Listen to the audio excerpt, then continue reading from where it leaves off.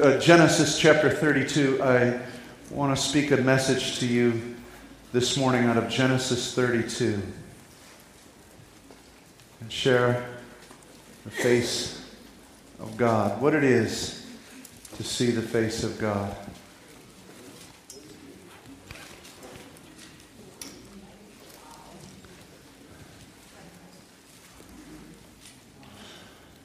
Many of you know the story of Jacob and Esau. I would encourage you to read it again today, and I'm going to focus in on one specific passage in one area. How many of you remember when Jacob was born, he held on to the heels of Esau? Esau was the firstborn, but Jacob, that supplanter, that one who would take over, that one who steals, he held on to that heel, and he was going to trip up his brother bad. How many of you know that, right? Man, that was rough. That's how Jacob came out of the womb, and it didn't get much better through his life. And I want to read to you a portion of Scripture in Genesis 32. We're going to start at 22. That same night, I'm reading from the ESV.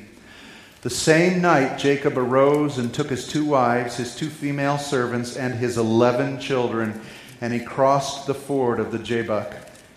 He took them and sent them across the stream and everything else that he had. And Jacob was left alone. And a man wrestled with him until the breaking of the day. And when the man saw that he did not prevail against Jacob, he touched his hip socket, and Jacob's hip was put out of joint as he wrestled with God. Then he said, "Let me go." Jacob said, "Let me go." The angel said, "Let me go, for the day has broken." But Jacob said, "I will not let you go unless you bless me." Isn't that how Jacob started out in life? He wouldn't let go of Esau's heel, would he? The guy had a grip. He had a grip. And he wouldn't let go of the angel of the Lord. And he said, "I'm not going to let you go unless you bless me." And he said to him, "What is your name?" And he said, "Jacob." And he said, "Your name shall no longer be called Jacob, but Israel. For you have striven with God and with men and have prevailed." Jacob asked him, "What's your name?" And he said, "Why do you ask my name?" And there he blessed him. So Jacob called the name of that place Peniel, saying, "For I have seen God face to face, and yet my life has been delivered." So Jacob is in a wrestling match with, as he comes to realize, God himself. This is a theophany. This is an appearance of Jesus Christ in the Old Testament, obviously before he came in flesh. You'll see in the Old Testament many times when the angel of the Lord speaks, he speaks in the first person. That's the word of the Lord. He is the angel. He is the God of angel armies. That's Jesus. That's the Lord. And here we have Jacob wrestling, and his conclusion is this was more than an angel, this was more than a man. And he says, "I've seen the face of God." I don't know about you, but as I had you stand today, I know many of us have been through a lot. Jacob, if you'll see in this passage, is left alone. He's all by himself. All his property's on the other side of the river. The man was rich. He connived his way and worked his way through all sorts of things. He was a rich man at this point. All his cattle, his camels, his goats, his chickens, and all of his wives and kids, everybody, he's alone. You know, you can have a lot of stuff and still be alone. How many of you know that? Amen. There's a war in here. This guy was a supplanter. The name Jacob means supplanter. It means one who is to trip up and to overflow. He grabbed his brother's heels and tripped him all through his life. Tricked him into giving up his birthright, and then conniving, he lied. He's a liar. He's a liar. He lied to his father under the advice of his mother. That's one messed up family. He lies, he tricks, he steals, he stole his brother's blessing because he's a supplanter. He holds on till he gets what he wants. How many of you know that? Some of you are just like that. God's trying to tell you, would you let go? There are some things that many of us need to let go of. You're trying to still remedy it. You're still trying to tame it. You're still trying to fix it. And God said, would you bring it to the altar so I can kill it? Would you let go of this? Tripping things up. And then he goes and he falls in love with Rachel, right? Gorgeous. Works 7 years to get her. He ends up with Leah. Woke up that morning to the wrong wife. He was tricked. How many of you know what goes around comes around? It ain't in the Bible, but it sure shows up.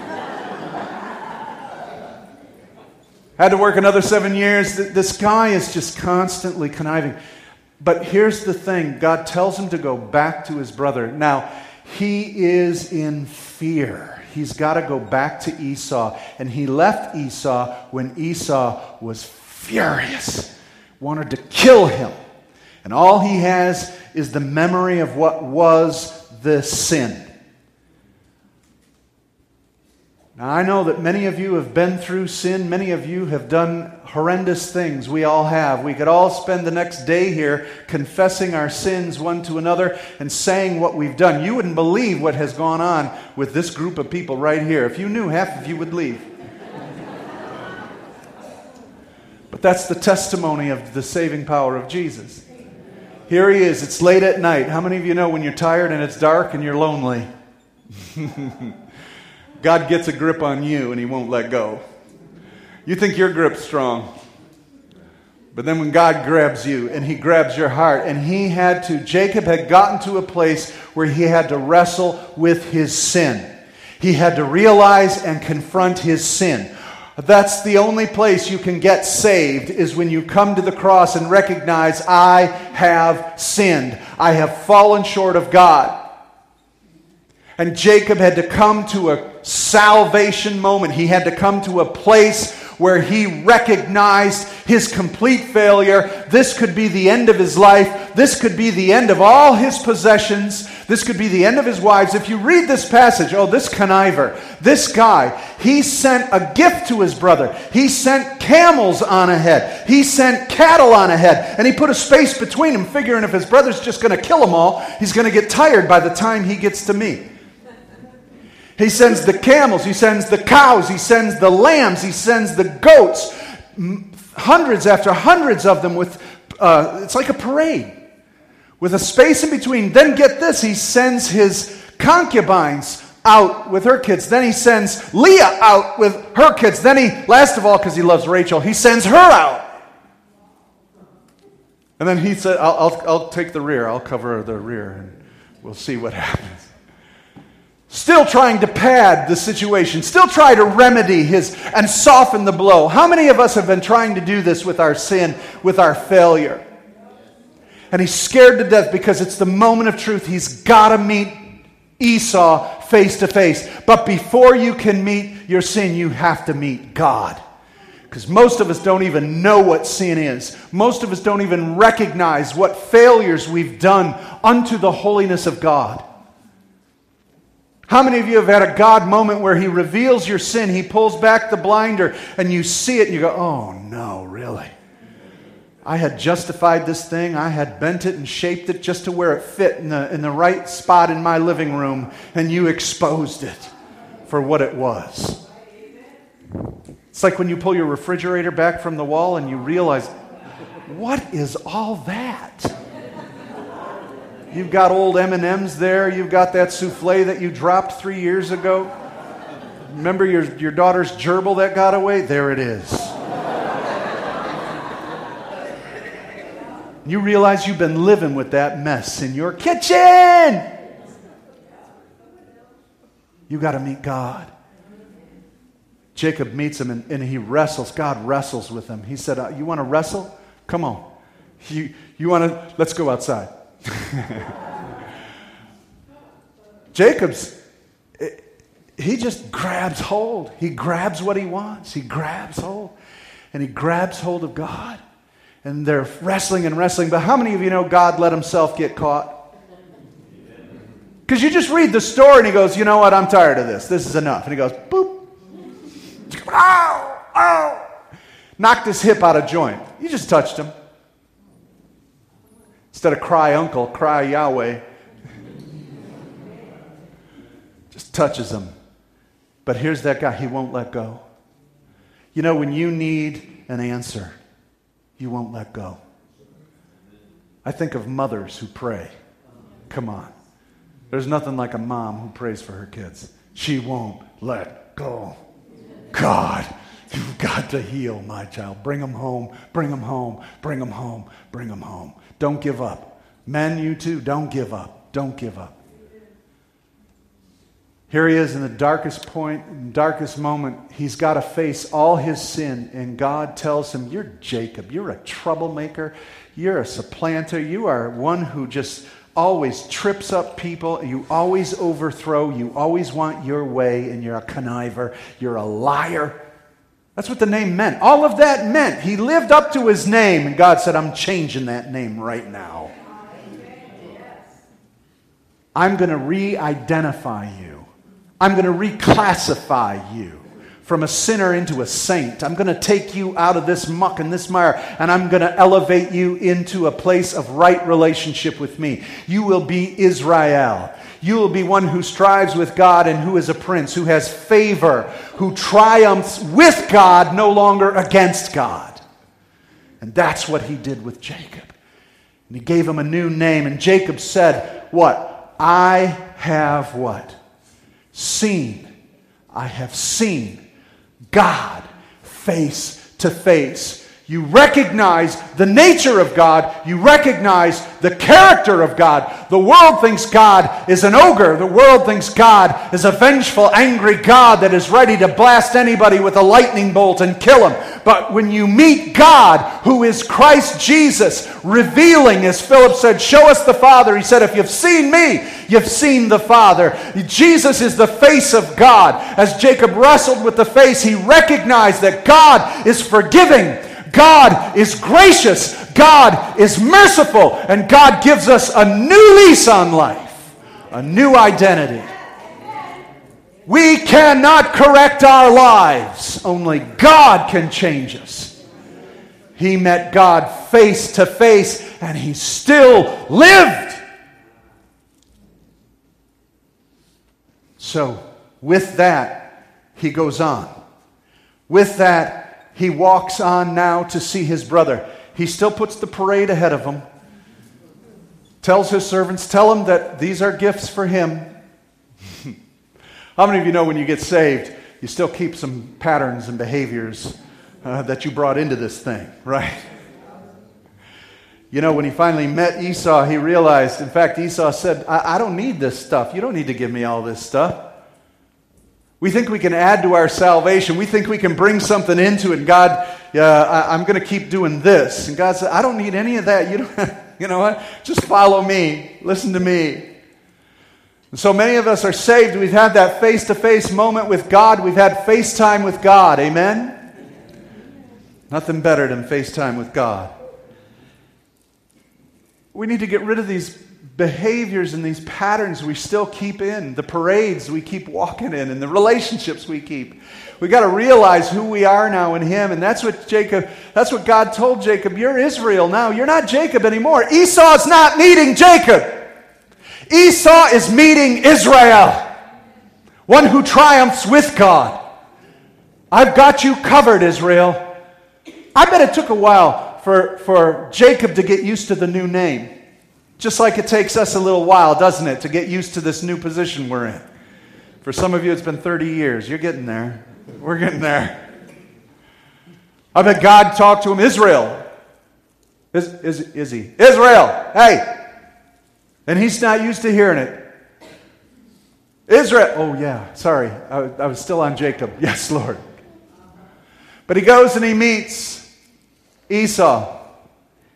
And Esau tells him in chapter 33, verse 8, Esau said, what do you mean by all this company that I met? Jacob said, to find favor in your sight, my Lord. As if you can do something, how many people with God, they try to clean up their act to be accepted by God. There's not, that's like washing a pig. It's still a pig. No offense.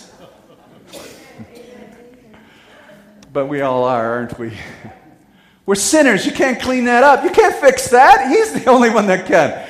And so that mindset, here's a gift for you, Esau, that maybe you'd like me. I know I stole your blessing. I know I stole your birthright. Basically, I ruined your life, so I thought I could buy it back with some camels and donkeys. But Esau himself went on to a life that was rich. And Esau said, I have enough, my brother. Keep what you have for yourself. And Jacob said, no, please, if I found favor in your sight, then accept my presents from my hand. For I have seen your face, he says to Esau. I have seen your face, which is like seeing the face of God, because you've accepted me. Isn't that a weird statement? Esau, you've accepted me. Your face is like the face of God. I've seen the face of God. So, what's he talking about? When did he ever see the face of God? Oh, he did see the face of God. Isn't it interesting he would use the same phrase of the event he just had with God? And so I would ask you, brothers and sisters, what is the face of God? To see the face of God that you wrestle with, and then to see the face of God in someone else who forgives, that's the face of God. A God who forgives. That's the face of God, a loving God, a gracious God, a forgiving God, a benevolent God. Esau modeled God's own face. Don't you realize that when we take communion, this Last Supper that we took today, we're seeing the face of God. When Paul says that you are to discern the Lord's body, that when you take this meal and when you eat of it, he said you're not to eat it unworthily. So what does that mean, unworthily, to take communion? Does it mean to have sin? Well, that's why he died for you. Of course you have sin. The unworthy manner is that you would not reflect his face of forgiveness. How could we share in a meal that says, I forgive you of all your sins, but we would not forgive someone else? Amen. We're to be the face of God. This world has no clue how to see what Jesus is and what God's like except through us. We're the face of God. And that face of God is to forgive and to release. That truly is the nature of God's holiness. We've been talking about the holiness of God, which is the fruit of His nature. The love, the joy, the peace, the gentleness, the goodness, the faithfulness, the self-control, the patience. This is the nature of God. It is released unto others. That's the character of God. We see the face of God in what He's done for us. We must become the face of God in how we release it to others. You must forgive, or we are unworthily taking this meal. Paul went on to say that's why many of you are sick, and many have even died because of the contradiction in our walk. When we say, yes, I'm saved, yes, I'm born again, I've been forgiven of all my sins, but you rotten, stinking. It's a contradiction in nature. It cannot work, and it begins to disrupt the flow of God in our hearts and minds. So the face of God is forgiveness. Is there anybody here that's been forgiven of sin? Anybody? Anybody forgiven of sin? You've seen the face of God then. Then how can we not forgive another? This is what Jacob realized. He wrestled with God and he was forgiven for what he had done. Given a new identity. And when he saw his brother, he didn't have to wrestle with his brother. His brother had forgiven him and he said, I've seen the face of God. I want your family to see the face of God in you. Let me read to you a portion of Scripture. I want you to understand something so unique about God. God is so holy, He cannot allow any sin to go unpunished. Did you know this? You see, he is a righteous judge. Could you imagine if God allowed even the smallest sin, let's say a white lie. I don't know where that term came from. I guess someone tried to scrub it up, clean it up, made it white. For a righteous judge to look the other way concerning a particular sin, would he still be righteous? No. God cannot, God will not allow one single sin to go unpunished. His wrath against sin is ferocious. It has no right to exist in His creation, and we generate it, and we produce it, and He said all sin will be condemned and judged. Every sin judged. It is a fearful thing to fall in the hands of an angry God. Amen. Our God is an all-consuming fire of holiness. And so don't ever take for granted 1 minute one of your sins that wasn't paid for by Jesus Christ. Every sin was paid for you and me. There is no trivial sin. It was placed upon our Savior. He paid for every sin there was. Now, get this. The sin that so separated us from the holiness of God, now through Christ puts us on the side of holiness, to where now that cross protects us from any condemnation. That same wrath of God against sin is now the love of God for you, the one who's been cleansed of sin. Let me read this scripture to you found in Romans 8, 31, 34. If you hear... 1 Corinthians 6, 9. Let me read 1 Corinthians 6, 9 to you. If you hear the sin you committed, stand up. No, never mind. Don't do that. But this verse is amazing to me. Do you not know that the unrighteous will not inherit the kingdom of God? That's what I'm saying. Any speck, any ounce of unrighteousness that we have, any aspect of sin, the minute you took your first breath as a baby, as a child, we're born in sin. I mean, nothing can get to heaven. He says, don't be deceived. And then he lists sins. Neither the sexually immoral, nor idolaters. That's putting anything before God. Anything else in your life that you put before God, that's idolatry. Nor adulterers, nor men who practice homosexuality. Now, we're in a bit of a warfare on this issue on sexual sin. It's not just, church, get it right. It's not just homosexuality that is unholy. It is adultery. It is sexual immorality. It's all this. This isn't an issue of the church against homosexuality. This is an issue of the church speaking on holy sexuality. The church has to clean up its act. If it's going to say homosexuality is wrong, so is adultery, church. So is premarital sex, church. So is any immorality and pornography, church. So let's not be any holier than thou when we've got in our own camp all this sin. Understand there's not one sexual sin that's going to go unpunished. That's why we need Jesus. We need Jesus when you can come in to Jesus. He says, sexually immoral, idolaters, adulterers, men who practice homosexuality, thieves, those who have stolen, those who are greedy, any drunkards, drug addicts, revilers, any swindlers. Gee whiz, this almost sounds like Jacob. None of them will inherit the kingdom of God. And here's my favorite part. And such were some of you. Let me paraphrase it better. And so were all of us. This list exists in this room. If we have a visitor here today and you walked in and you think these people are something else, can I tell you what we are? We're that list. But because we've come to Christ, he goes on and he says, this is what some of you were, but you were washed, you were sanctified, you were justified in the same way the Lord Jesus Christ and by the Spirit of our God has justified us. That same strength against sin, once you've come to Christ, is now on your side. If God is for us, who can be against us? If God has justified us and cleansed us of all unrighteousness, we've seen the face of God. We're forgiven.